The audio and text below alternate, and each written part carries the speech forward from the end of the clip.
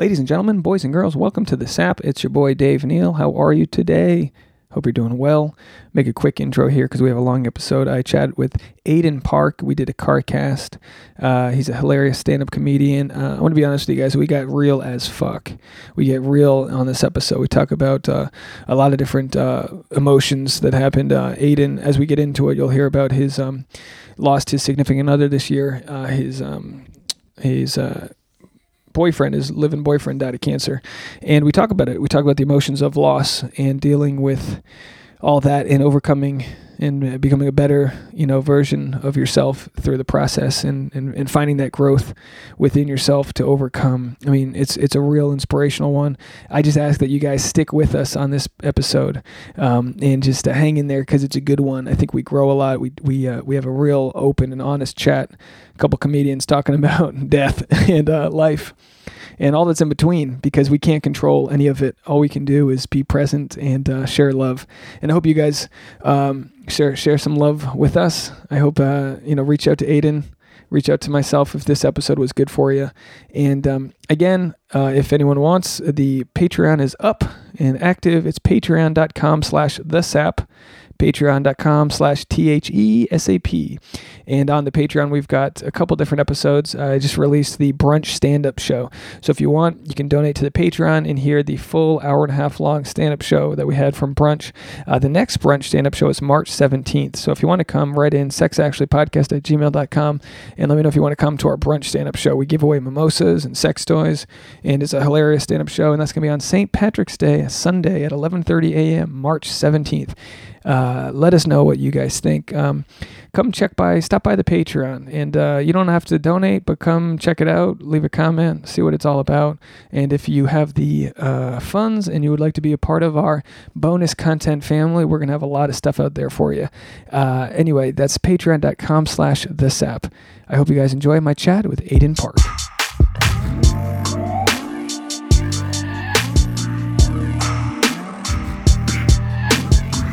SAP, baby. Yeah. Ladies and gentlemen, boys and girls, I can't believe we've already talked for like an hour before the podcast has even gone on. We're so primed and ready to go. I'm with Aiden Park, everybody. Yay! Oh, man. How long ago were you on this podcast? Oh, I don't know. 2 years ago? Was it that long ago? It was at least a year. 3 years ago? It has to No. be like maybe 2 years ago. So we gotta dive right into it, man. First of all, I haven't seen you in a bit, and Sorry a lot's about my changed. toes. No, you're good. You're good. We're podcasting in the car. We're in the car, everybody. We got our coffee. We're in the mobile podcasting unit, and we're ready. We got a lot of. I think I'm going to go ahead and tell people before we even record this. I think this is going to be an amazing episode. I really do. You're a good dude, man. But a lot's happened since you were on last time. Oh, yeah. Yeah. How are you? I'm okay. I'm good. I feel good. You had a death. Yeah. That's right. You had your guy. Yeah. My boyfriend died, people. It's 8 months ago. 8 months ago? Yeah. At the end of it's May. insane to me that you're as just positive as you are. I have like a bad, hour in traffic, and I'm an emotional mess, and you're able to see the bright side of like tragedy. It's good, man. How do you do it? What's the secret? How the fuck do you survive like dealing with all the bullshit of the world? Okay, so this is what actually happened. Michael got cancer. I met him once after a show at Flappers, once or twice, maybe a couple times. Nice older gentleman. We talked to him. Older gentleman in a cane. We talked to him. Did he have a cane? No. His walker. He had a little squeaky walker. I wheeled him in. No, but he was a couple of years older than you, and he's 20 years older than me. Yeah, but you're an adult. You're a man. Oh. You're a hilarious stand-up comedian. Oh, thank you. And he came to a show and was supportive. I thought he was just a normal audience member because he was like super supportive. And sometimes spouses or whatever, they've seen your act a million times, but he's a good guy. And then all of a sudden he finds out he's got. Yeah, he had cancer. He found out he had cancer at the end of February, I think, or March, and then he was gone by the end of May. Jesus Christ. Yeah. And the cancer is something that affects everybody. We've all got, a grandmother or but like you also expect death to happen in its full, you know what I mean? Like my dad died. He was young. He was a young guy, in his 60s is young, you know what I mean? But not like yours was just a different scenario. It was like quick. And how do you cope with that? How do you process all of this and still get on stage and still be a good guy? Okay. So I didn't see really a choice for myself. This is the deal. This is really what happened. I wanted to fucking kill myself because me and Michael were together for 5 years and you've met us. Yeah. He was my guy, man. Yeah. We were if you listen to the last one, I talk about how much I love him. Like, right. He was my guy, like, really, truly. And, at some point, I was like, you know what? I'm just gonna fucking kill myself. Like, if he goes, I'm just gonna fucking kill myself. That's what I'm gonna do. That's it. I don't blame you. Yeah, man. I was like, fuck, that's it. And then I was like thinking, okay, there's only really two options here. Kill myself or stay alive. That's it. And I was like, okay, I think I need to stay alive because, I went as far as to look up oxygen tanks.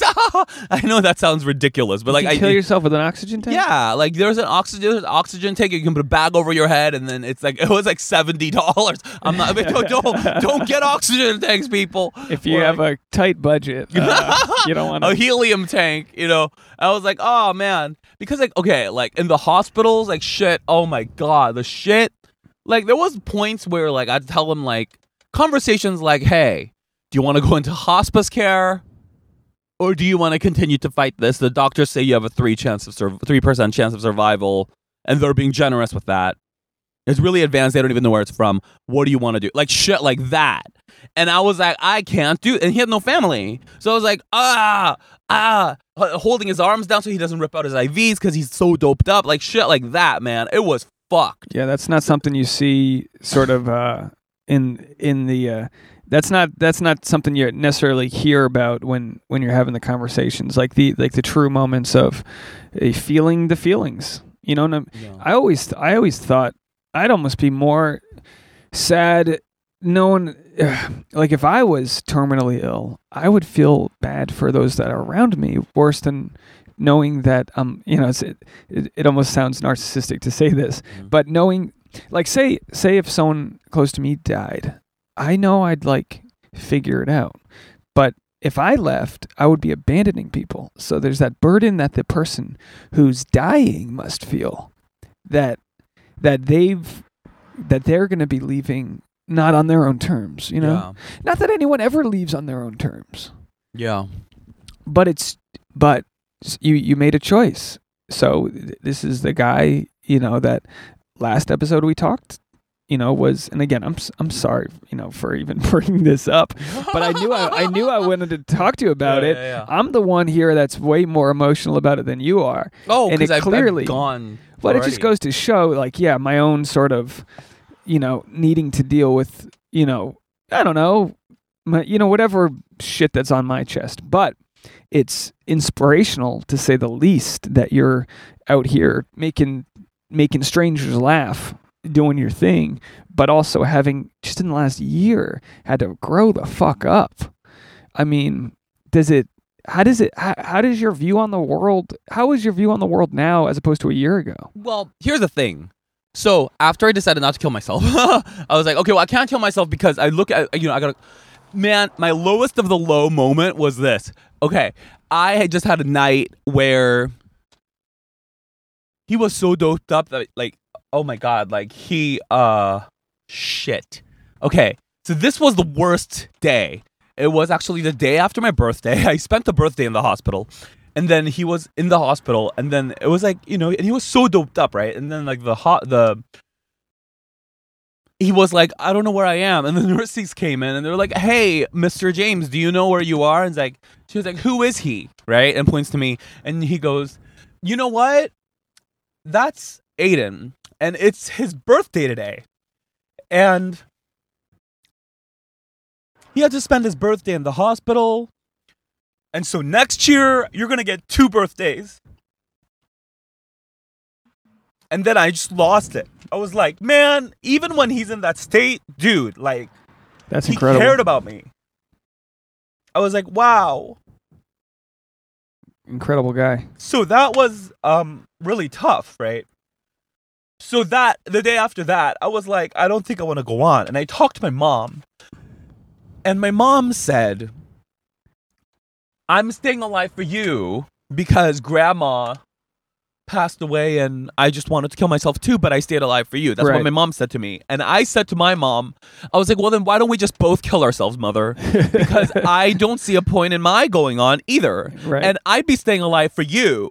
And if I'm staying alive for you and you're staying alive for me, what's the point? Let's just go. Yeah. I said that to my mother, like in the hospital emergency room in Korean next to my boyfriend, which is like, that's fucked, right? And then she was so disappointed and upset and sad.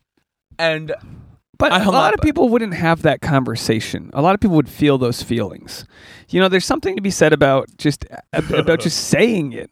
You know, there's plenty of times, and again, you know, folks listening, we're not, you know, we're two charismatic comedians over here sharing our woes, but I hope it relates in the sense that, like, we all have that feeling. We all have that morose feeling where you're walking, where you just go like, you know, I could just fucking slit my wrist. It doesn't mean you're going to do it, but it's like there is always that option on the table. Yeah. And when you're presented with opportunities or situations like this, you go, look, man, Aiden, you were dealt a fucking hand that most people wouldn't be able to overcome. And that's something that, you know, the hundreds of people that you know out in this entertainment business that we do all look at you and go, shit, I don't think I could have handled that. I don't think I could have overcome that. And you've done it in a way there. And again, it's not about speediness or whatever, but the fact that you've been able to sort of like keep your positivity, but also know the realness of the situation is like, I commend you for that, you know? oh, thank you. Well, my hope is that they don't think I didn't love him because, okay, like, after that, I decided I can't kill myself, right? Because I also did some research, and it, like, when you kill yourself, it goes to third and fourth it rings out to like Psychologically it's or emotionally? It's like my mom, and then it'll affect my mom's friends. It's disturbing when someone kills themselves. Absolutely. It like makes an impact and affects. But Brody Stevens, man. Okay, for example, right? He killed himself, and it's like people who didn't even know him are like disturbed. Like I see very, it on very disturbing. And for those listening, if you're not like a super big in the comedy world, Brody Stevens was a very likable, longtime professional stand-up comedian that thousands of people were just shocked. I mean, he had battled depression and other things for so long, and then he was found last Friday. He hanged himself, and he just couldn't overcome it. He couldn't figure out the right cocktail of medication, and he was off this, and it was horrible because you see a guy who preaches positivity, who he says it to the audience, but he says it to himself. Positive vibes and enjoy it, and just about being present. He won't let you sit in the audience with your arms crossed. He's all about just being this force, and then he's gone. And then he couldn't. So when someone like that, who's had their own success, you know, he's in Hangover, he's in different movies, he's a regular and loved by everybody. He couldn't figure it out. Mm-hmm. So it's a very challenging predicament life gives us. And I don't pretend to have any issues that are worse or better than others. Whenever I see people that have their shit together, or like you think have their shit together, you just got to remember wealth, success, nothing matters. We are all of our issues boiled down probably affect us the same. I've had some good things happen recently, and it doesn't matter. It doesn't matter. I'm still gonna wake up certain days feeling a certain way and have to beat that feeling out of me. Not in a way where I'm sweeping things under the rug, but like I said before we started talking, some days I know I got to go for that hour-and-a-half long run. I know I need to go for a run because I know that gets my head to a place of survival. where I'm just worried about catching my breath, Right. and then I can't think too far ahead at all the unknowns. But it's these unknowns that we have that can lead us into fucking dark places. How do you feel after the funeral? You've decided not to kill yourself. But here's the key point there. I decided not to kill myself, and I'm like, okay, I have to stay alive. Okay, now I have another choice. I'm staying alive here. I'm anticipating a lot of misery staying alive, right? I'm like, I'm gonna be without Michael. It's gonna be miserable. Is that a choice? Is that something I can do something about? And I decided, because a belief is something that it's a group of thoughts that you've pulled together and kind of made them a fact. I don't beliefs are not real. Nothing's real. So like, if you can look at me and an Asian person, another Asian guy, right? Another Asian comic. Aiden's Korean for those. Right. Oh, Korean. Piecing together Yeah. your ethnicity. Like, what is it? So one person can say, being Asian is so tough in this industry. That's a belief. Is it true? Is it not? I don't know. One person. It's true can if you hold it. believe it. Right. Yeah. And then the other one can say, being Asian is a huge advantage in this industry. Is it true or is it not? And who's going to succeed more? What belief are you going to hold that's going to serve you? Right? That's what I think about beliefs. So I sat there and I was like, okay, I'm going to stay alive. Am I going to be miserable or am I going to be happy? And am I going to believe that I can do something about being happy or am I going to be powerless to the situation? Fuck that. If I'm gonna stay alive, I am not going to be miserable. I'm going to be fucking happy. So I'm gonna hold the belief that I can do something about it. And that's it. End of argument. Case fucking closed. I don't give a shit. That's it. I'm not staying alive and being miserable. I don't care. Like that's just not. I'm not going to stay here for 50 years and be fucking miserable. You know what I mean? It almost seems like you've got a very sped up ability to process this. I mean, a lot of people will spend years, when they, they're saying like, I'm sick and tired of being sick and tired. Where some people, it takes them years to sort of hit that bottom but for you, it's almost like you sprung right back up. And I'm not saying that like your life's all happiness and this and that, but you're right in the sense that limitations, if we feed limitations, that's all we'll know.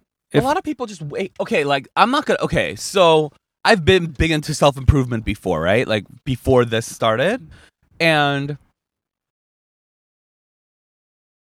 I really love. I like neurolinguistic programming is like something that I really am big into, and neurolinguistic programming is your languaging and the way you speak really creates the world around you. So, for example, if somebody says "I am lazy," then they are lazy. Whereas I could say, I have a tendency to be lazy sometimes. It softens that, and it gives your power back. Whereas I am lazy, attached to that's you, right? So, okay, it's all about linguistics, and I think like when I'm not judging anybody or whatever, like, but for me, I notice a lot of people just hope shit gets better. Situations, they hope it just gets better, and that's it. Like, maybe if I stick around long enough, conditions in this world will change to make me feel different. Yeah, we very much want to think that the world is fair. So if we wait in line, we'll be served. And it's not the case. In that order. And then someone, take Stormy Daniels, just as an example. A lot of people are outraged. I could care less. But a lot of people are outraged that she started headlining stand-up comedy. She's had something interesting to say. Yeah, and it's whether it's stand-up or she does a theater act or a book signing at a library, people are going to show up regardless of the venue. It doesn't affect what you or I do. But it goes to show that waiting in line for your turn and just thinking that things are going to come together is not always the right way to be. But so you take our career, right? Success for us is a byproduct of a lot of things. And one of them is like how many times you get on stage. Like very simply, if you get on stage 1,000,000 times, you'll be 1,000,000 times funnier than the first time comic. Like there's a certain sort of benchmark to. Is that true? I don't think so. Well, I'm just saying it's an example that's okay. I would believe that, so I would mail it in. I would still do writing, but I would work just on stage time because that's kind of like where my sort of obsessive brain goes. I remember I've talked about this before, where like Tasha and I were on a hike, and I was like counting with my hands. I was like counting my fingers, and she goes, "What the fuck are you doing?" And I go, "Oh, you don't want to know." And she goes, "What?" And I was like, "I was counting how many times I got on stage this week," and she's like, "Wow. That's fucked up." And I go, I know. Why is that fucked up? It was fucked up because I wasn't in the moment. I was worried. I was kind of obsessing over how many times I got on stage that week, and when I should have just been on a hike with my girlfriend. And I think, so anyway, the point is that you can go on stage 8 times, 10 times a week and think that you'll have your turn, and then somebody who's 2 years into stand-up laps you because they're just doing it in their own unique way. So it's not an exact science of like what leads to creative success. And it's important, like, for us to remember to think outside the box, to do things differently. Who knows? I mean, this podcast, that we're doing right now, and again, I'm all about feeling my feelings in the moment, feeling my guests' feelings in the moment. So like, if this isn't the most chipper podcast, people can just click next. You know what I mean? You got 325 other ones. And that's fair. And it's like, that's what you have the right to do if this is like not the comeuppance you needed. But for a select group of my listeners, or our listeners right now, this might be exactly what they need. It's just kind of a conversation of like digging yourselves out of the rubble and surviving and thriving and saying, I don't give a damn about like wallowing in my own pity. Let's fucking go. I care more about my experience in this life than anything else. That's it. That my experience. Okay, like Michael died. I am not going to be miserable. I am going to be happy. I'm not going to be here, and of course I'm not going to be perfect every single day, but I am going to be happy. That's it. I don't care. I don't care what you've been mourning for a year. I don't give a shit what anybody else thinks. I am going to have a good experience. When my buddy friend from high school died 2 years ago, I didn't know what the fuck to do. He died of a stroke, just boom, like that. I hadn't seen him in a bit, and the best thing I can do when I think of him is to just emulate all the positive things he did. Yeah, that's it. He was like recklessly a positive guy. There wasn't a time where I wasn't in high school or whatever where I could be like, if I was like, dude, Diggs, we got to go to the mall. We just got to go. We lived in a boring town, but we got to go. Come on. He goes, all right, I'm on my way. I'm already there. He's like, he was just ready to be like a team player and was so much a reliable force in my life that just because he's gone doesn't mean that doesn't live on. And it's about taking those positives that we've learned from friends or lovers along the way and using their best skill set and adapting it for your own. And that's kind of how you sort of carry on that lineage. Like what did he do that you remember most fondly that like you're moving forward with? You know what happened is you're right. When Michael passed away, I was like, well, I can't get all the positivity and love that I got from Michael from that source. So I got to provide that for myself. How do I do that? Okay. He was my go-to bounce off ideas kind of guy, right? Like I was like, Michael, is this okay? I would always double check, triple check. Like, Michael, what do you think about this? What do you think about? Bounced off a lot of anything I did, right? And at some point I was like, oh. And then I also immediately jumped into a rebound relationship that I shouldn't have. I was just like, it sounds like I got my shit together, but I'm still kind of up and down, right? But like for a few months there, I was just like crazy. Like I made that decision about the happiness thing. Like I'm gonna be happy, and I was kind of manic in that search. Sure. Does it make sense? I was like, anything, drugs, alcohol, boys, sex, and at the same time, seeking spirituality and getting closer relationships with friends and just figuring shit out. Just like, you got a lot of free time and a lot of energy to burn in those situations to say, all right, I'm going to bury myself in work. I'm going to bury myself in sex. I'm going to bury myself because, I mean, and I think even though it's not always, you're not always filling your love well up with the healthiest things that you need, you're searching for that. And that's better than laying in your, I mean, we all have the right to grieve the loss and all that. And at some point, that action turns in from grief to like, okay, yeah, like I got to rebuild this thing.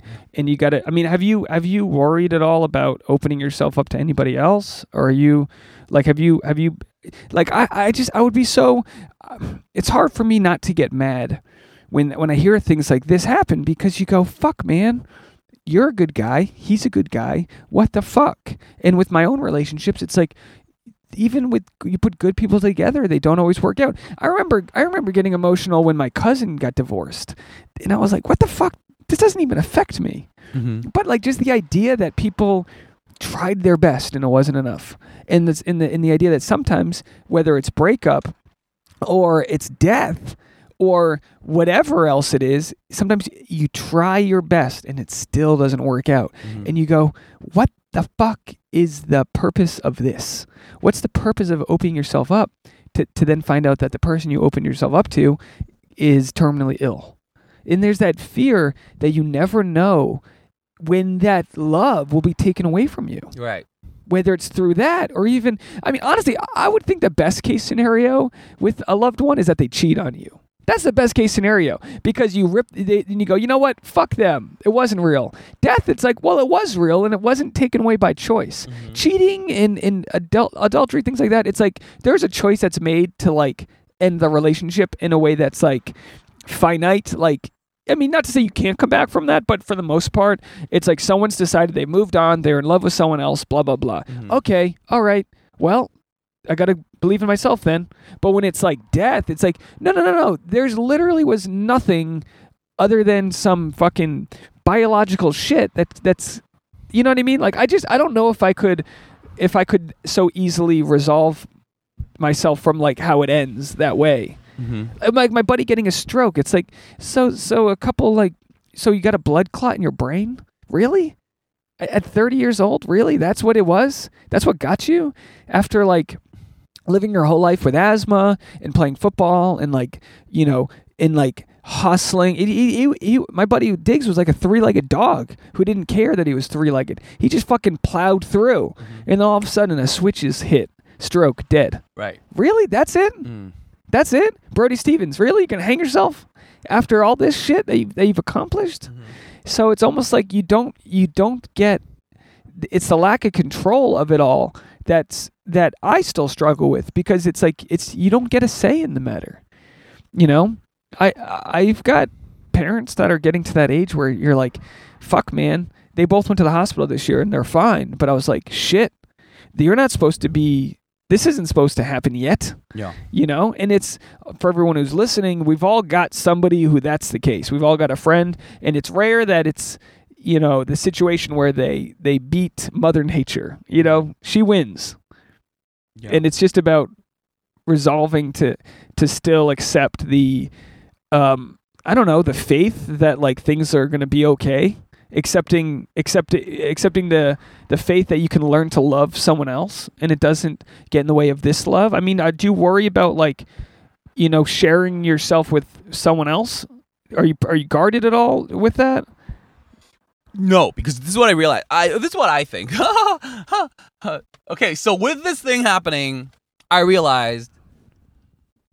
Okay, so I went on like a spiritual kind of journey thing, mm-hmm. All right? Not a journey, but this is what I realized. After all of that, after whatever happened, I realized, oh, and a lot of shitty things happened, man, with the whole... Like what? With the boys thing. I mean, I ended up with a guy who was in the middle of a divorce. He lived alone, but he was bisexual, but he was a sex addict. And he wanted to be exclusive, and then so I just kind of went with it, and then it was kind of like that. Yeah. I mean, I was trying to figure it out, and I was in a shitstorm after Michael died because I had to clean up our apartment, I had to move, I had our dog, and I had to give him away.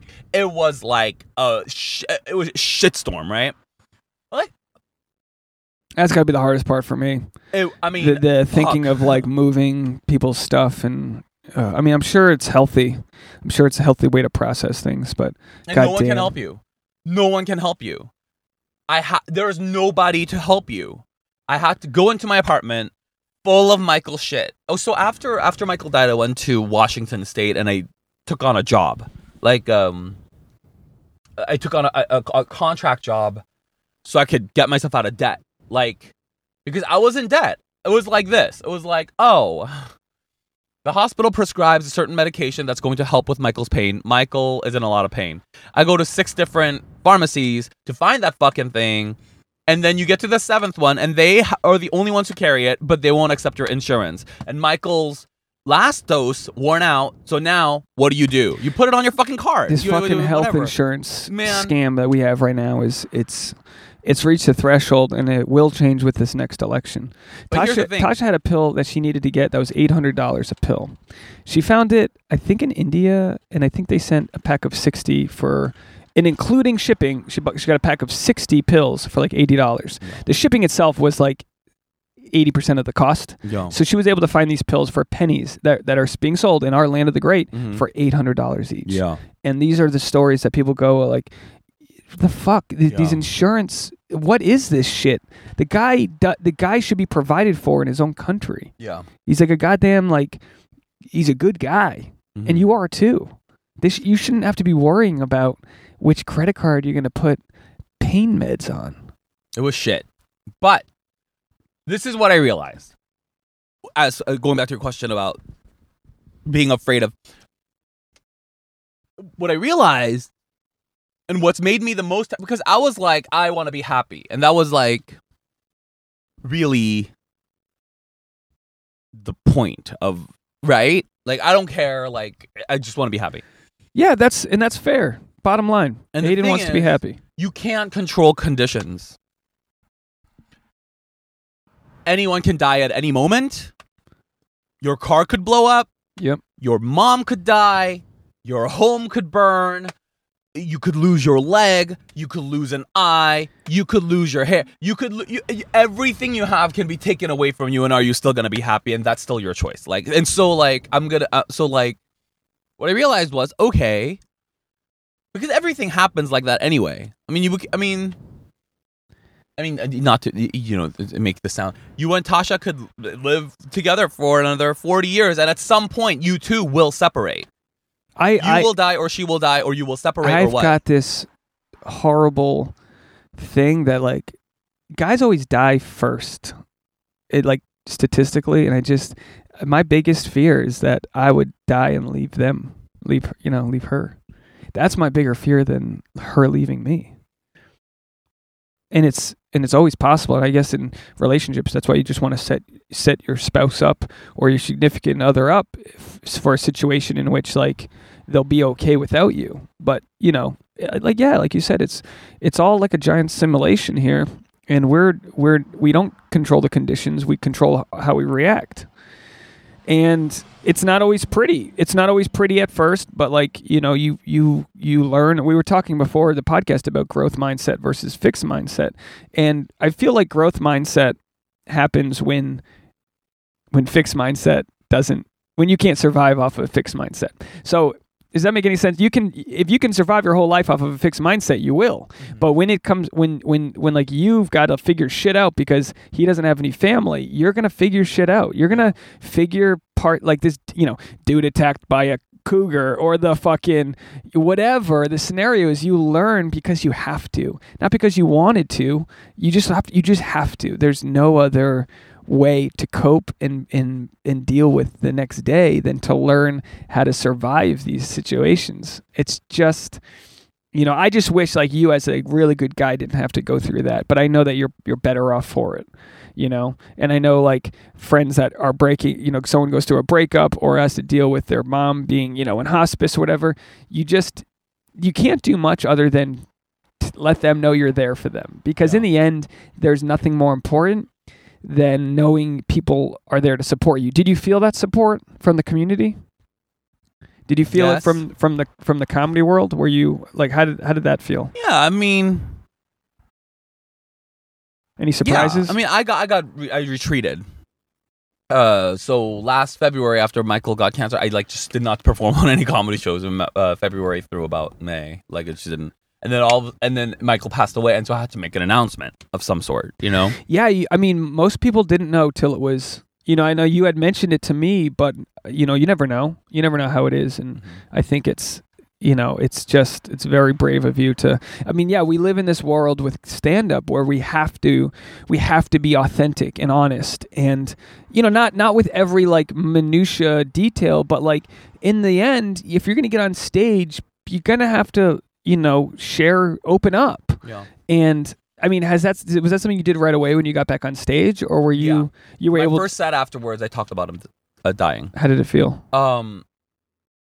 I think it's what he would have wanted, because he was such a type to be like, oh, anything bad happens, all right, pick it up, move on. You know, that's what he would do. Like, all right, blah, blah. He like hated Hollywood because in Hollywood, there's a lot of movies about misery, people being miserable, circumstances that make these people miserable, and they're stuck there. And then those movies win an Oscar. Yeah. And he's like, these people are just miserable for no reason.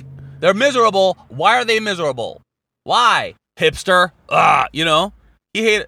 And I kind of agree with him. I'm like, I feel like hipster culture perpetuates this thing where it's like, oh, you're unhappy? Well, because you're unhappy, you can do these shitty things and we'll forgive you. And you can live in your unhappiness and not take responsibility for your unhappiness.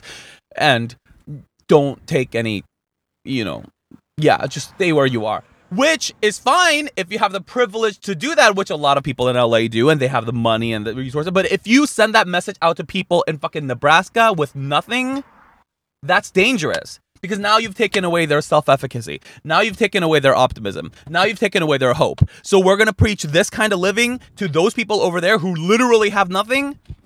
And you don't think you don't think that perpetuates to the suicide rate of the country?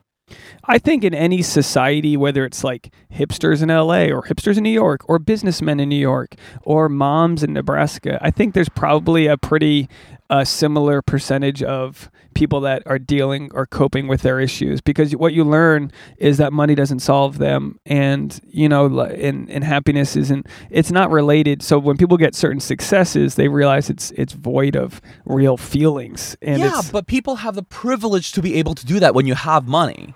If you have money, you have the privilege to be able to go to a therapist and talk. I know, and what I'm saying is that it goes to show that people still don't know how to cope with their issues, even with money. Like sometimes, yes, like therapy can buy, you know, more enlightenment, because you're putting yourself in a situation where you're affording the people to kind of like mold you and help you. But also, there's plenty of folks that like work blue collar jobs or in the military that or are poor as shit that are happy because they're pursuing their goals and their dreams, and they have something to live for. And a lot of times, like, look, I tell people this: if you presented me with a check for $1 million, it wouldn't provide me the happiness I seek. The happiness I seek would come from me working out a joke and making an audience laugh. Yeah. And not that I say that's the only way I feel happy. I feel happy when I can just get pizza with friends, or I feel happy when I there's a guy that I barely knew, this old man that got a principal role on SNL this week.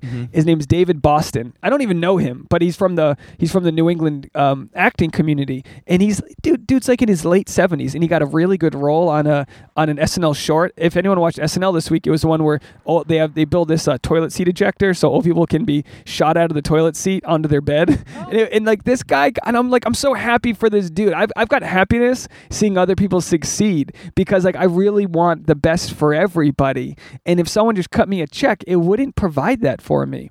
Like it's just like the battle that I feel like I'm in it's it's reflective of like the conversations I have on this podcast. It's a quest for knowledge, it's a quest for identity, and it's a quest for positive communication with strangers and friends and family.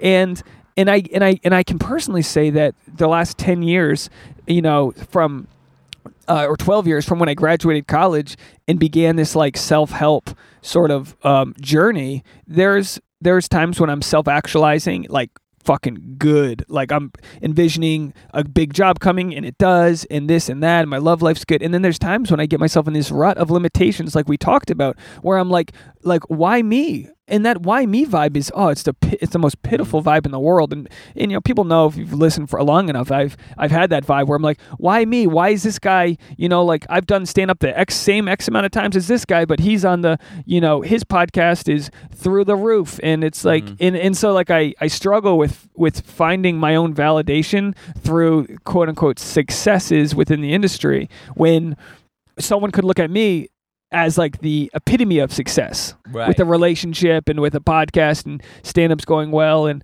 I'm doing okay physically, like those types of things. Someone else can look at me and go, that guy's got it. And then I look at you and I go, no, I don't. I'm still a mess. I still have these podcasts where to me it's so important, like Aiden, I can't tell you the level of evangelical like love that you're providing me. Do you know what I mean? Like you were the right person for me to talk to today, and I don't even know you that well. Like I respect you and I love you and like you're a great guy and I know you're on your way to like crazy levels of success that like, I don't think you'll change, but I think when the world gets to know you on a level that's like, what we consider success, which is like, look, I could care less if people know me. I just want to be able to fill up comedy clubs so I can afford to do what I do. You know what I mean? Like I'd rather do that than have fame. The last thing I want is people to follow me around. We're podcasting in a car. If we're both super famous, people are looking at us right now like, what the fuck are they doing? Like I don't need that. I just want to be at the point.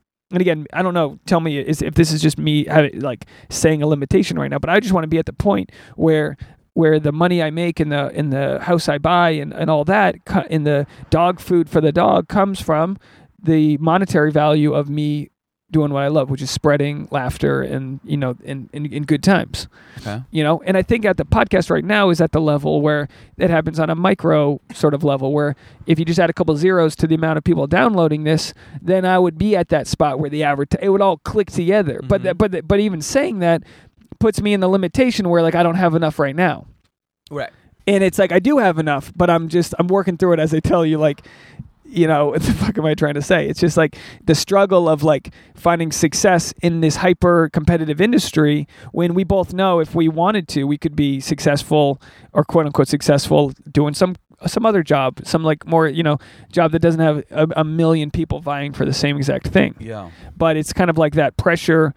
As long as we keep our heads above us, that pressure to succeed can be a good thing, as it creates us, as it gives us sort of like that edge where like you'll always be a funny, lovable guy on stage, but because of the issues you've had and because you haven't hidden from them, you're going to be that much of a better version of yourself. Because if you can tackle that and handle the loss that you've had in the last year, ain't no audience gonna stop you, right?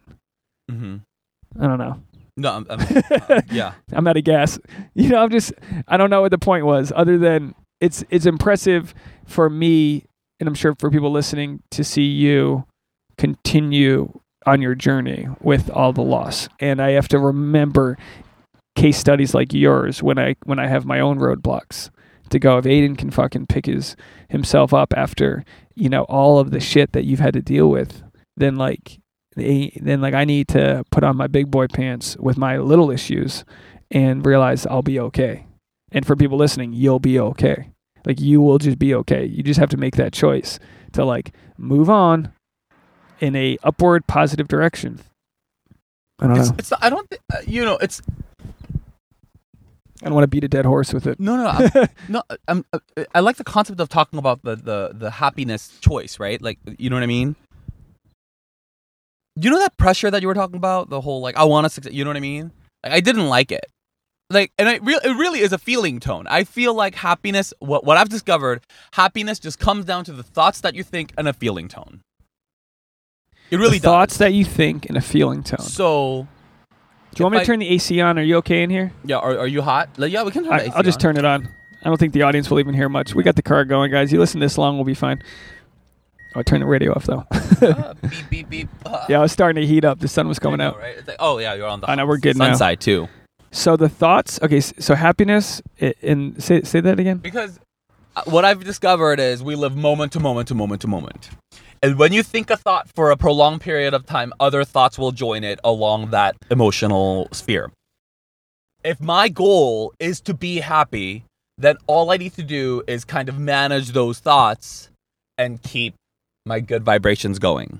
How do you stop from focusing on the negative or the gatekeeping or all the limitations? Like, what do you do when that happens? What do you mean? When, you can be as positive as you want, but what happens when you submit to a comedy festival and you don't get in? Or like, what happens when you're presented with, like, we don't have the control over the yeses we get in our life sometimes, but we have to keep putting ourselves out there. So then what do you do to sort of limit that feeling of loss when success doesn't happen at every turn? Okay, so I've taken on that too, actually. There's a bunch of things that... Okay, so before, when I would run my... Okay, so here's a good example. There's two examples, okay? Firstly, I used to run an LGBT comedy show at the Laugh Factory, right? You know about this. I used to run an LGBT show at the Laugh Factory. And when Michael died, I was like... Before, I would be like, I would reach out to people that I wasn't really that close to, or I would get like the cold shoulder from, just because I wanted to be inclusive of the LGBT community. Just because I wanted to be that So like well-known comedians that would fit into your... Right. And not to say... And I mean, there's some really wonderful ones. And then there's ones that are like, right? And that's fine. But like, I was like, I run this show. I don't need to put you on. So I'm going to go where I'm celebrated, not tolerated. So if I feel like you're not, I'll just put this new person on who's been doing it for a year. So you'd rather follow... You can sit there and gripe about whatever you want to gripe about, but this person's going to put in the effort and going to bring positive energy. That's where I'm going to go where I feel good. I'm not going to try to force anything that doesn't feel good for me. Celebrated, not tolerated. And it's been going so much better. Comedy's been going so much better. That makes so much sense.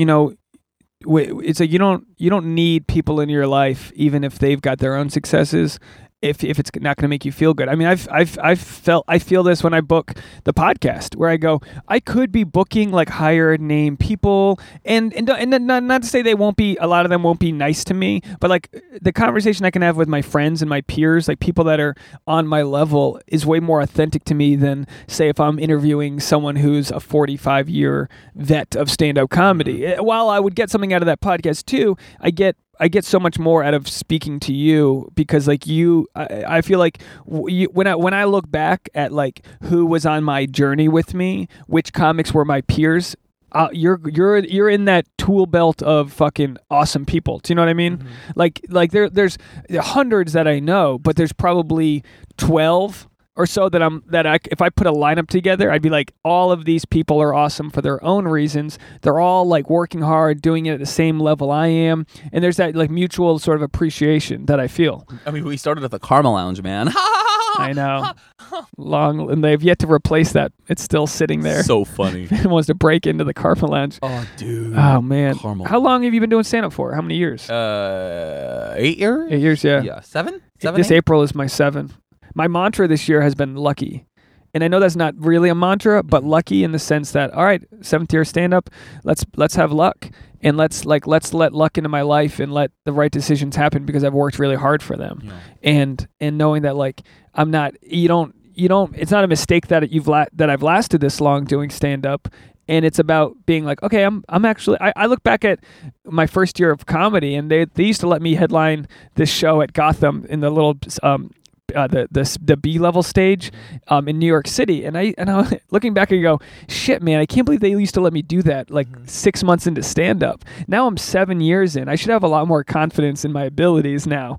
But LA will beat us down, because sometimes we won't perform in front of ideal audiences. And I did a show last week, and every joke got a laugh. I wish I had more stage time. I wish I had more time on stage, because I was literally would have to interrupt the laughter to get to my next joke. And like, that's how it's supposed to be. Yeah. That means we're doing the right thing. Like audiences are giving us that sort of love and that energy, because we've worked hard to communicate our premises and our jokes in the right way, that it's airtight. Yeah. And it's interesting. I always try to relate comedy to life because like when you work hard at something, you will get the rewards. I had a buddy who was a DJ and he used to be horrible. He was a bad DJ. Everyone used to make fun of him, and he's done it for a long time, and he's gotten really good at it. Yeah. And it's like, it's easy to knock on people that are new to something because like they suck right away or whatever. But it's like, you just wait. One day you're going to forget that. You're going to forget about that person, and then you're going to see him and you're like, oh, they're fucking good now. Yeah. Shit, they got their shit together. That's why with comics, I always say, even if someone sucks, it's like, comedy is a muscle, and yeah, some people just like never figure it out or it wasn't meant to be. But in a lot of instances, you'll see someone one day and you go, shit, I didn't know they'd turn out like that. They're fucking good. Yeah. And it's not like a linear progression. It's like just like enlightenment. It's like a leap. It's like an energy like level leap. Whenever I have a new bit, I always think it's like that bit's one more click towards the evolution of where I want to be. Right. And it's not always airtight or even close right away, but all of a sudden, I'll be doing a new bit. I've been doing this new bit, and then an old joke fits right into the middle of it. An old joke that didn't work, and now it works perfectly because and it's like, oh, that's all out there. It's all out there. It's just a product of like hard work, vision, positivity, all these things. But like these roadblocks that we have along the way, and I hope this podcast audience doesn't think we're, wallowing in this negativity. But there's a lot of emotions. Why is there a negative? No. But from our conversation, I've brought a lot of my own emotions into this episode where we're talking about your crisis, and yet I'm the one who's probably having a harder time controlling my emotions.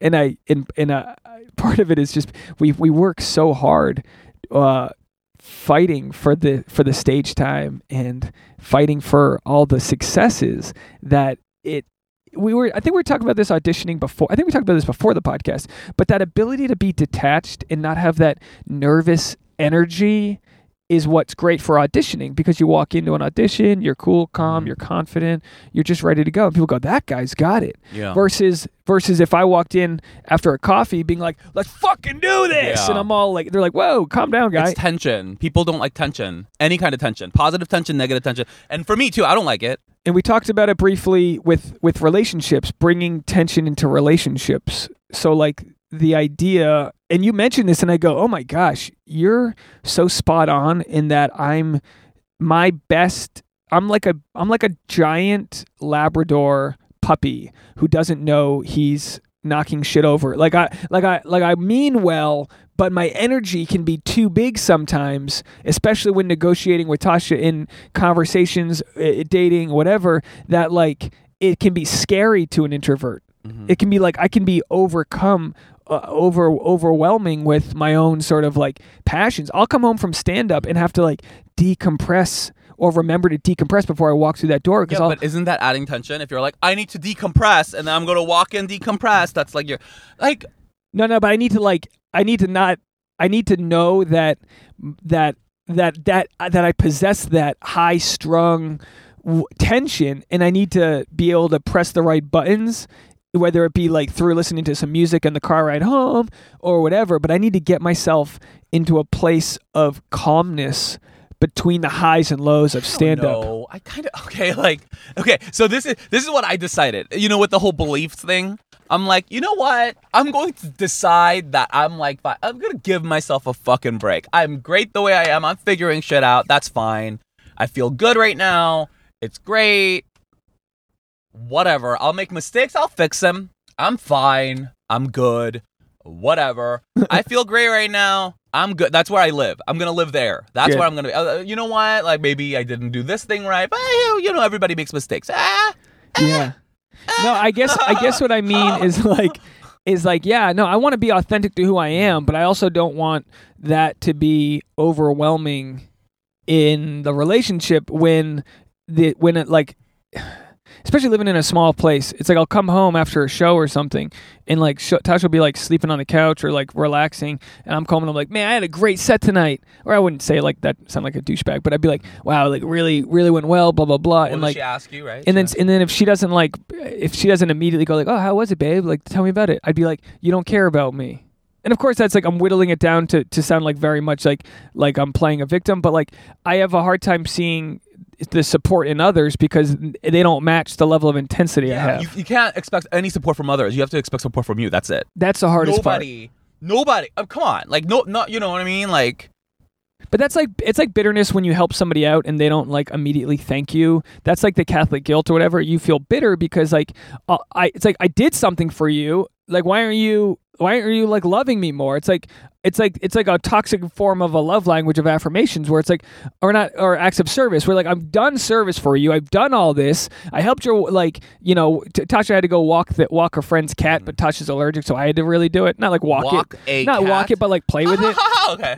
And she's like, I can't touch it, and I'm like, so why the fuck am I doing your favors for you? You know what I mean? And I got like resentful. And it's like, just shut the fuck up, Dave. Just shut up. Like I have to like, I keep score in my head nonstop, and I know I'm not winning. I know that I feel like I do more than she does for me, and there's a bitterness that comes with that, and then it'll blow up one day and I'll be like, I've done all this shit, like but like she's not even reading it that way. Well, there's a because I read chores and I read make cooking dinner and breakfast and walking the dog. I read all that, even though I love doing it. I have no problem in the morning. I make a cup of coffee, clean up things, whatever. But there is a problem because honestly, can I tell? Yeah. Talk to me. It comes at a price for Tasha. You doing all those nice things. Because later you bring them up as a weapon when you get something that you don't. When you don't get the response that you want from Tasha, you bring it up. I know. So it's a price. And I understand that, but so what's my option? To not do those things in the first place? The option, or just like expect nothing in return. That's it. Just fix my mindset. Yeah, or fix like either don't do them or do them and then expect nothing. Right, and I don't mind doing them. It's just that. And again, I call it Catholic guilt or whatever. People, I'm sure I know the Jewish guilt is out there. Everyone's got a guilt attached to their religion, go figure. But it's like this guilt that it's like, no. Because in my house, whenever I even visit my mom, she'll text me like, hey, bring some milk home. She needs me. Like, they don't need the money. They don't need any of that. She just needs me to know I'm not freeloading off of her because she feels this bitterness. So with my relationship, it's like I do all of this like physical work, and if I don't get the response I want, yeah, you're absolutely right. I should expect nothing in return. I just need to figure out how to make that happen, how to just selflessly do all these things and know that she's not necessarily sharing that form of love back with me. It's you have to give that to yourself. Like I was talking about with Michael. Like he was the bounce off guy, and like for a month there, I was like, okay, Michael's gone. And no, I can't rely on anybody else. I can ask 13 different people for opinions on what to do with my career or what to do with my blah, blah, blah, blah. And nobody's going to be able to give me the answer. The only person give me the answer is me. That's it. So I didn't ask anybody any questions for like a month, man. And I went crazy. But you know what? Now I can make decisions. But that was you going into a growth mindset. That was you. Right, you but saying, so you have to give yourself everything that you have to define. I think this is. I mean, but who knows? I'm not. I sound like. Yeah, but this is the issue with codependents like myself is that I know I can do it all on my own, but because I have somebody to quote unquote care for, and I don't mean that in a smug way, but like she doesn't need me to care for her is my point. But I have her there. I can take care of the dog. I can pick her up from the airport. I can do all these things where I don't even need her to do that for me. I'll get a lift. I'm fine. I don't the codependent that I am, like I want to do things for other people, but I also don't want them to do it back for me. I just want them to acknowledge all of the love I've given them. I understand that that's toxic. Yeah. But that is a trade that you're looking for. Yeah. That is there's a payoff there. What's your payoff? An emotional, some kind of payoff. You're just looking that for belly a payoff. scratch. And that's all I want. I mean, like, yeah, I like physical touch, but what I love more than anything is for her, say, she goes to work early or whatever, and I stay home and I clean the kitchen. Like, I'm talking like really the little details, and then I'm gone. And then she texts me, babe, that was so lovely what you did. Thank you so much. Mm-hmm. That means the world to me. And that's all I need. But she's not giving it to you, right? I mean, in most cases when it's above and beyond, she is. But if it's just like me doing something like small on the daily, that's the issue with me. Is it's those little corrosive things where it's like where it's like little things that I do where it's like I'll make breakfast and then she'll ask me to help her make the bed and I'll be like, I just fucking made breakfast. So you've communicated this to her and she hasn't changed, right? Well, I think it's like it's like telling a blind person what they're looking at. So like sounds horrible to say, but I've explained to her like I need your genuine affirmations in certain instances. And what does she say? I think she responds well to that, but doesn't understand it because that's not what she needs. So it's like if she tells me she needs quality time, I go, okay, I have to like, it's almost like an autistic person, you know, they've said like a lot of times when an autistic person doesn't know how to feel certain emotions, but they have to learn that like that's what the emotions are. So they have to learn how to read people. So a way that you can communicate to her what that would look like. So if she says something like, I want quality time, you could say I want quality time and you could mean sex. And she wants quality time and she could mean going to the movies. So when she says quality time, you hear sex. So you try to make the moves on her and she's like, oh shit, you didn't take me to the movies. You don't care about me. Conflict, right? Right. So you two can say the same exact thing, but mean different things. I want respect from my partner. What you mean respect is complete honesty, no matter what, blunt. That person means, oh, take care of my feelings. Those two people come together, think they're giving each other respect. They do in their own definition, but conflict because you've been blunt to her because that's how you show respect. She's sugarcoating things. She's showing you respect, but both of you are not showing each other the respect in the model of the world that you're functioning in, right? So we don't even acknowledge it, and there's bitterness in both ends. So what does that mean? Oh, I need you to care about, I need you to whatever. And what that would look like is then that you're expressing your model of the world. Yeah. And that's where people don't. And the struggle that we still have is that I think, put it this way, I think our love wells are like the sizes of our bladder. I've got a large bladder. I think my love well takes a long time to run dry. With Tasha, I think one wrong look or one wrong accusation or criticism of her immediately evaporates the love well. So I need, and again, it's not my problem that she's sort of like it's that there's a very it's very tough to balance what keeps that love in her well. But at the same time, I have to acknowledge that, like, look, if I've got to sugarcoat things in certain ways, that if I'm going to be critical or something, I need to do it in the right moments. And I've been guilty of being critical of her when I know she can't handle it. And I'm sensitive. So like the wrong YouTube comment can piss me off, right? Like I know I'm sensitive. So like be nice on YouTube, but also I know you don't look at it. Or don't look at it. So you can't do anything about these people. Exactly. And I've thought of that too, where I'm like, all right, I might have to, like, if I was to have something drastic happen, I would have to, you know, I don't know, like, yeah, you're right. You have to control what you can. So like, if Instagram comments drive you nuts, you have to disable it or delete the app. And I've had times when my days aren't going well, and I'm having a back and forth where I've deleted Facebook or Instagram off my phone. And you don't delete the content, you just delete it. So that way the day, like, you get through the day without clicking on something that you know is going to rile you up. Mm-hmm. So like internet fights, things like that doesn't bother me so much. What bothers me is when like I've got a close friend or Tasha or family member that I'm not seeing eye to eye with and we can't quite communicate. And yeah, you're right. It happens when we're both shouting our love at the other person and it bouncing right back because they're not absorbing it. It absolutely happens in that case. And I look at Tasha and I go, all she wants is to feel my love. And sometimes I just can't provide it, and I'll be obsessive about my own issues. And it doesn't mean I don't love her any less. It just means that like I'm a flawed individual like the rest of us. And even though in most cases I can look far enough in advance to know when like she needs quality time, and I can be like, all right, I've been working really hard. She's been working really hard. Let's take a day to get like, I'm starting to learn to look at that for her, but I also have to realize that like at any moment, I can walk in with the wrong attitude.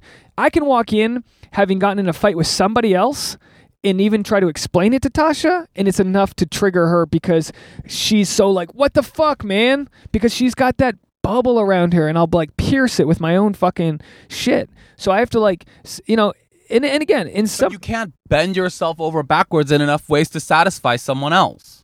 Yeah. You can't. And that's what you're trying to do, it sounds like. It's like, things I'm doing are triggering to Tasha, and so I'm going to bend this way. Let's see if this works. Nope. And then it's bad. It's bad both. Okay. Well, I've had to learn to communicate certain issues to friends. Like I got my buddy Darren. He's one of my best friends. He's a brother to me.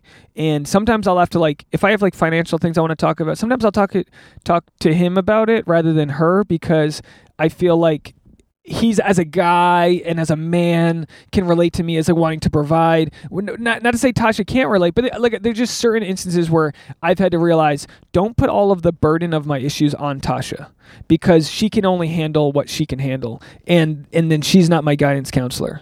So I've had to just actively kind of spread out my love for my friends, to be like, okay, well, let's call this friend and like work it out with them, just because I don't want to put that burden on her, because I know it can be tolling to her. So I understand, like, I don't want to have to, bend over backwards to please her, but I also don't want to give her any undue extra bandwidth to process when she's not in a place where she can process it.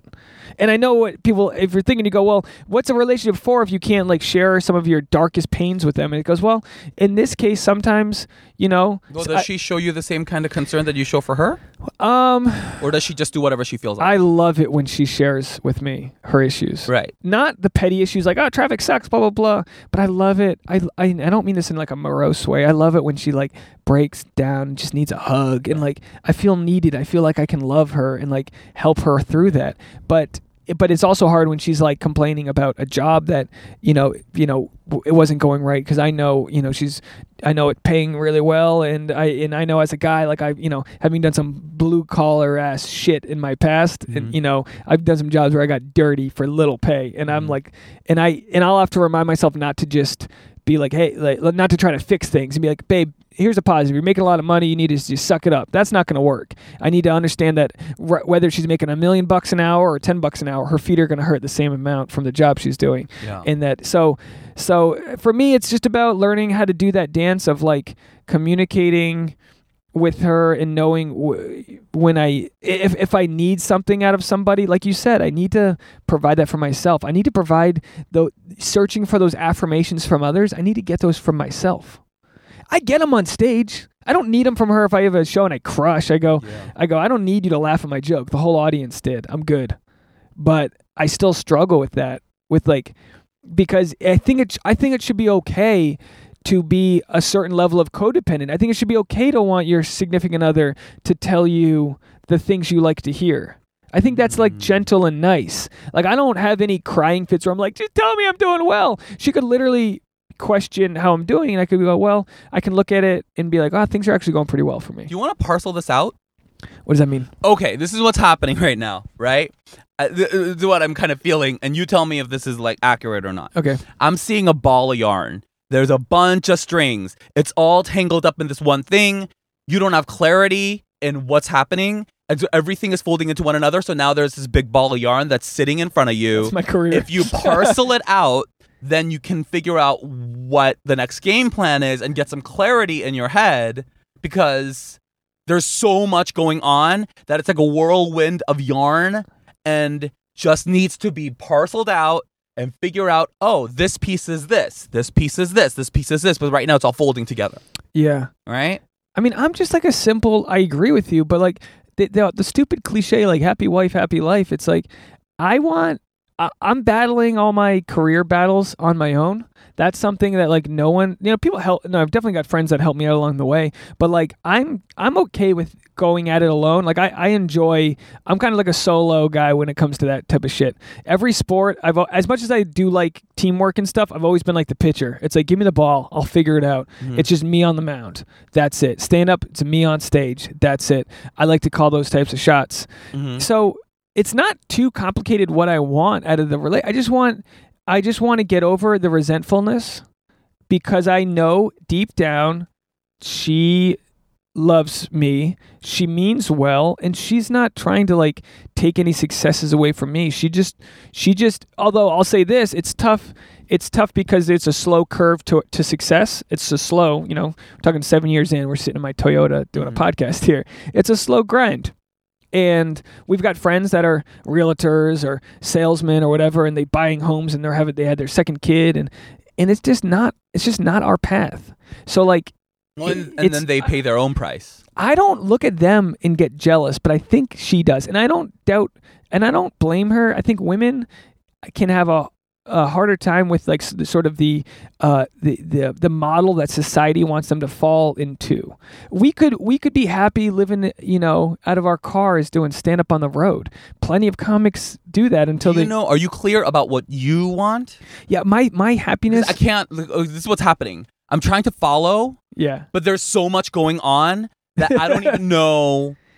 Because everything what Tasha wants, everything what you want, everything you think about your career, everything what Tasha wants about her, it's all in this everything one I want is tangled into making her happy, and I know that's toxic. Okay, can we take her out of the equation for a second? Sure. So back in my single days when I was in New York doing stand up, I was super happy. I was single. I wasn't in any relationships. I was kind of like sleeping around, whatever was there. I'd have Sunday to myself. I had a lot of alone time that I needed, so I'd go on long runs and work out. All the single guy things. Single guys are always in great shape, right? A lot of alone time, just time to chill out, sit in the steam room, the sauna. I had my boys. I had that fraternity, and I was happy pursuing my creativity. Okay. And that what I've I can look on that fondly, but not like miss it. But that's going for like on a bigger scale. What do you want for your life?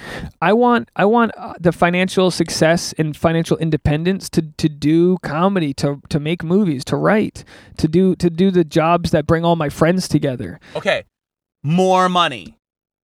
Well, even that's not it's not the money so much as like the fact that when you get to a certain level of respect from your peers and your audiences, that the money's there because you're at a level where like I would love nothing more than to perform in front of 50 audience members every night of the week, one show a night for the rest of my.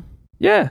We got to simplify, man. There's like two, because I'm telling you, it'll make you feel better. I swear to God. But it's simple with that. I mean, I just want to keep on working towards monetizing my creativity. Okay. And that's it. And 7 years in, there isn't much monetization, but like the jobs that you do monetize 7 years in, like I always say working at Enterprise because it's just a fucking joke.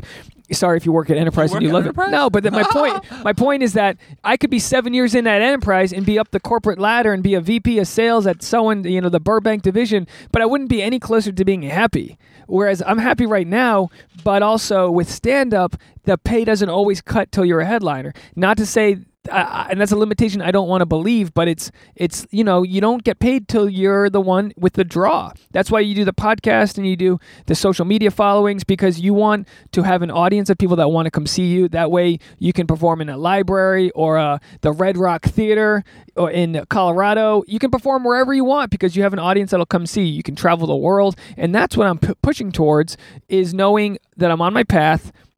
I'm working towards it. I'm trying to get into the college circuit, to the whatever circuit, because I know that in hours, I know that working for an hour, like as a headliner, you can make a couple $1,000. I know that that's out there, and that's more valuable to me than making $22 an hour doing my side jobs. So it's how quickly can I get to the lucrative pay that also is what I love to do versus the thing I don't like to do, that the pay sucks. And the pay sucks because no one cares for that. But if you can get to the point where you have an audience and a draw, and you're making $10 a head that comes in to see you, and you're selling out theaters, that's why the Bill Burrs make $50,000 a show. They really do. And that's because they've built this audience that loves what they do, and they're authentic. And I want to be that version of myself. I'm not comparing myself to them because the threshold for that is so low where, like I said, if it's only having 15 people come to a show a night, that's still enough to survive. That's so what I want is not some crazy I need to do it for the money and blah, blah, blah. No. Trust me, 7 years in, you would have quit already if you were doing it for the money. You would have quit the first year when you realized it's a long journey. Right. But it's about how do I sustain myself. Like this one comic booked 25 colleges from one audition, right? So she's making $3,500 a show. So that's, you know what I mean? That's approaching six figures just from that. Okay, so that's enough to be successful for the year. Now she has all of her other little dinky things that she does to make money. You're looking at, okay, a couple $100,000 a year. That's not crazy. That's all out there. That's University of Delaware. That's an audience of 20 people coming to see you perform because they all pooled their money together, and that's just part of the deal. So it's just not It's not some crazy thing that I yearn for, like this crazy success. I just like the idea of working with people that make me happy. I've always loved shooting sketches with friends, writing circles, stand-up comedy, whether it's in front of 5 people or 400 people. It generally provides me the same vibe of energy. Yeah. And I think I've got my own act that's working towards being something people want to go take their friends to go see. So, and I also think I can balance that with my relationship. Absolutely. Right. I think the sooner you get to the full-time as a comedian, the sooner you don't have to work the extra 30 hours. I mean, imagine 30 extra hours a week of free time because you're not doing your side gigs. And comics of the 90s and even 2000s, they used to be able to do that with their stand-up. They used to be able to make their spot pay all over town so they didn't have to do the day job. They'd get up at 4 p.m. every day like the single comics and just hustle throughout the night. I'm willing to balance getting up at 7 a.m., cooking my girlfriend breakfast, getting the house in order, getting her off, and I'm willing to balance all of it. But at some point, it's like 80 hours a week adds up. Time is not something that we have much sort of say in. With like, we're not invincible, you know. So when you ask what I want, I mean, it really is simple. I just want to keep on working towards making my money as a comedian. If I've thought about full-time side jobs where I get healthcare and paid vacation and this and that, and you go, that's just taking away from my goal. And I'm like laser focused on that goal. Does Tasha believe in me? I mean, I think as best as she can, but I think she also wonders, like, she sees all the comics that suck, all the comics that don't work hard. She sees all that. She looks at it from that lens, and I'm looking at it from the lens of like, I am the only person that exists out there.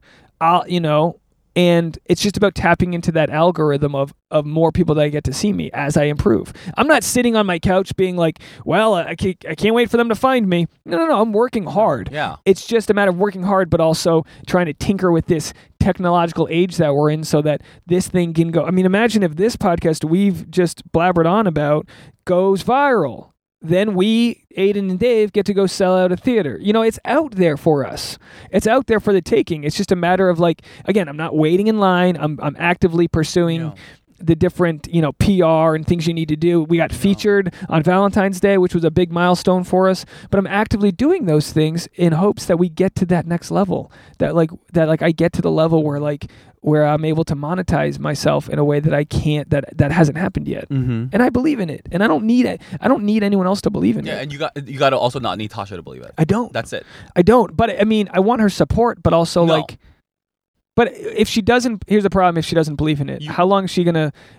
Irrelevant. You got to get what you want, and that's it. Take her out of the equation completely. That's it. I think I believe in it in a way that I don't need her to believe in me. Right. That's where you got to stand firmly and not let her feeling doubt, not let her feeling like, oh, you're not making enough money as those guys who are working enterprise, not let her questioning whatever. Because I know that's her own. Yeah. That's it. There's no, this is, we got to keep very, very simple. Streamline, right? Yeah. You believe you're going to make money.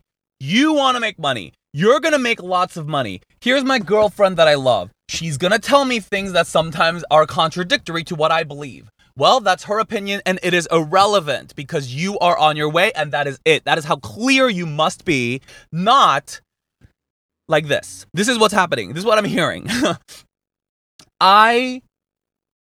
You're very clear about it. You're like, I want this. I want to make money doing this. But sometimes Tasha feels this way, and I want to, and then I make her breakfast, and then I want to, and then it goes crazy. It's like, so much extraneous information. That's why in algebra you simplify. If you take all the x's and the y's out of the equation, you get 2 + 2 = 4.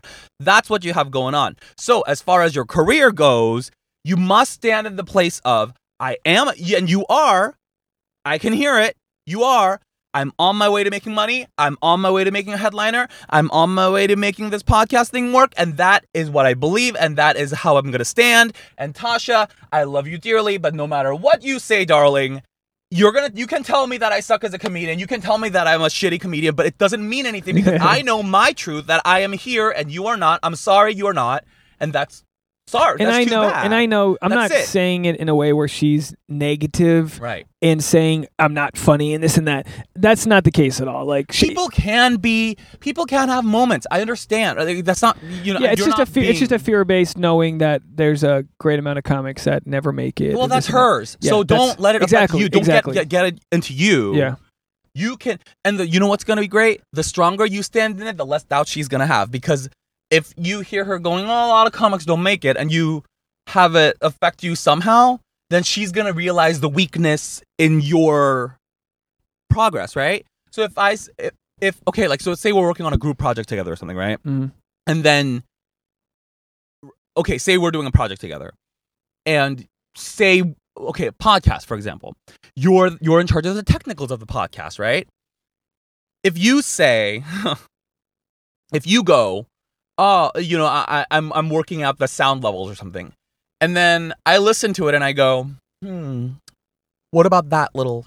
And then you go, well, I can understand your concern because they didn't really consider that, or something like that.